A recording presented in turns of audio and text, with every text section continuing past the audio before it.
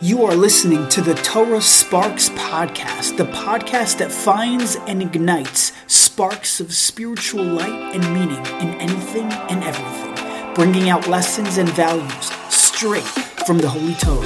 I am your host, Ori Strum. Let's jump right in.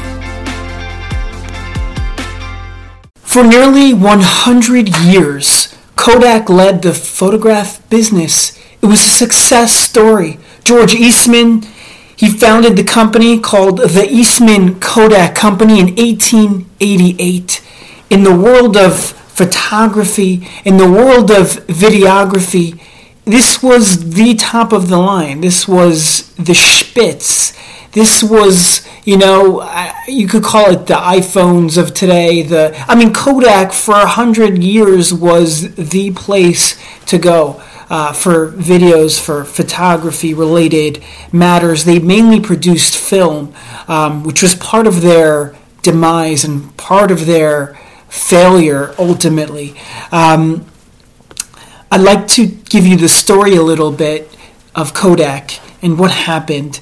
There's a phrase still today used called a Kodak moment. It's a sentimental or charming moment worthy of capturing in a photograph. And we use that term today, although it's becoming more and more obsolete as the Kodak becomes more and more obsolete. Essentially, what Kodak did was they made the use of cameras available for every household. They made cameras that were portable and affordable, not just cameras that were, used by big research labs and companies. That's what Kodak did. They brought the camera to the home of you and I.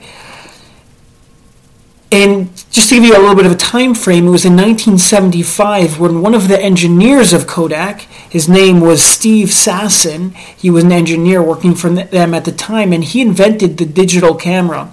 Now that's great and all, but the executives didn't end up bringing to fruition and fully executing that digital component. They wanted to, they sufficed with what they were comfortable doing. We know what ended up happening. It was just over 10 years ago in 2012 when Kodak filed for bankruptcy.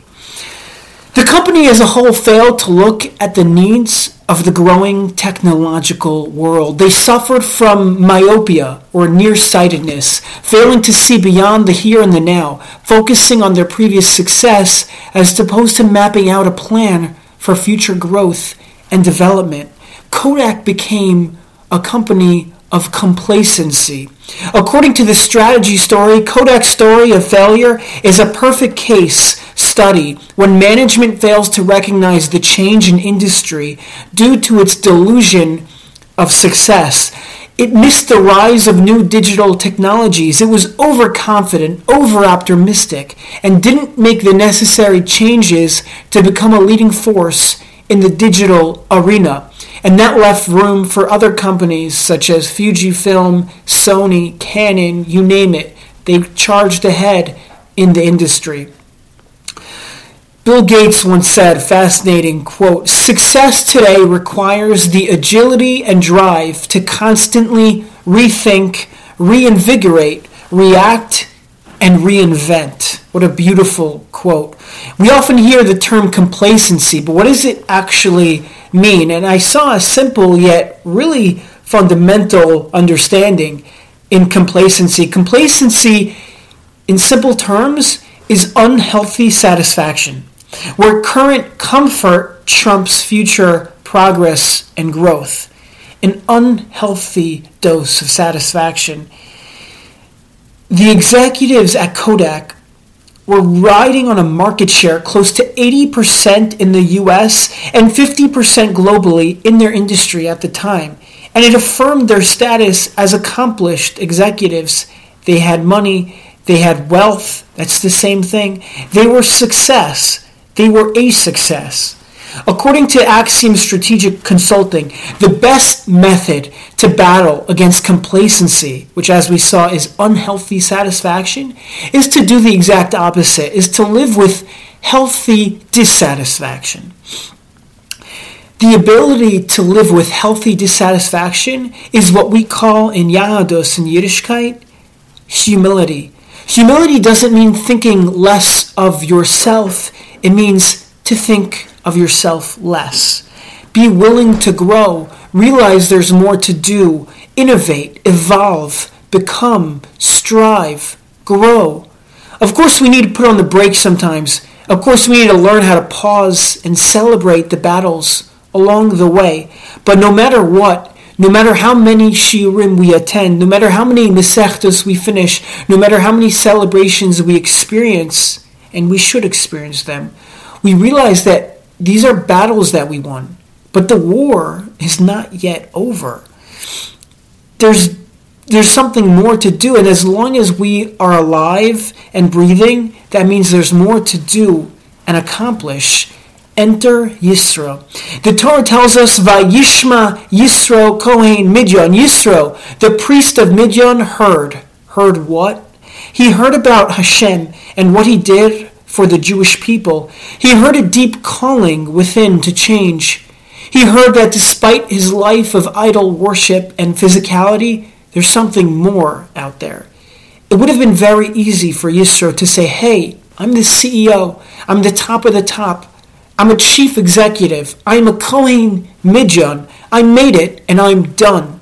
But no, Yisro, despite his title, did not feel entitled. Despite his title, he didn't feel complacent. Rather, he had a healthy dissatisfaction, what we call humility. There must be more to life. There must be more to my life. There must be more to me.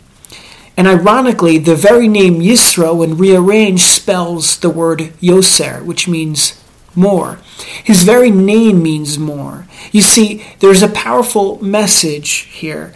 When we change, when we develop, when we innovate, and when we grow, it's not pshat that we are becoming someone or something else.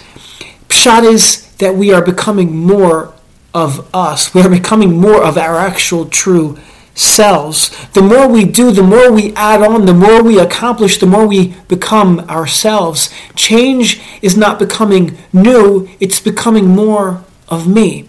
The term nearsightedness, which means you can see clearly up close, but things that are far away are blurry, is called myopia. Isn't that interesting? Myopia, M-Y-opia.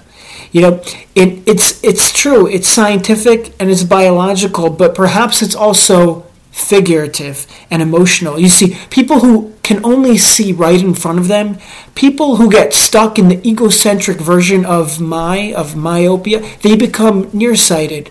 They can only see what's right up and close in front of them. They see their titles, they see their accomplishments, their successes, but they fail to see beyond that. Their vision of greatness, their vision of moving forward, their vision of change and growth becomes severely hindered and limited. Let's be like Yisro. Let's humble ourselves to be willing to grow and change and realize that the more we do that, the more we are actually becoming in tune with our true selves and our mission on this world. And let's remember, titles are great, they're wonderful, and they're sometimes even important, but let's not allow our titles to make us feel entitled. Let's not let our past success hamper our ability to see future growth. Let's not stay hindered in a state of spiritual myopia, failing to see beyond what's right in front of my prestige and success. Kodak failed because they suffered from complacency. The true Kodak moment in history was when Yisro was Vayishma Yisro, and he was willing to hear, willing to grow, willing to do more and be more. That is the most picturesque, the most amazing Kodak moment, and we can all create our own Kodak moments in our lives, moments of success, moments of growth, but we need to be humble in order to do that, and we need to live with an attitude not of I made it, but one of I am making it. Thank you so much for listening and tuning in to another episode of the Torah Sparks podcast. If you enjoy this content, please rate, please leave a review, and what can I say? Have a fantastic Holy Week. Oh, I almost forgot to mention, if you didn't join yet, our new Motivate chat, it's a place we post videos and inspirational meaningful, motivational content, definitely reach out to me and I'll be happy to add you. Wishing you an amazing rest of your week.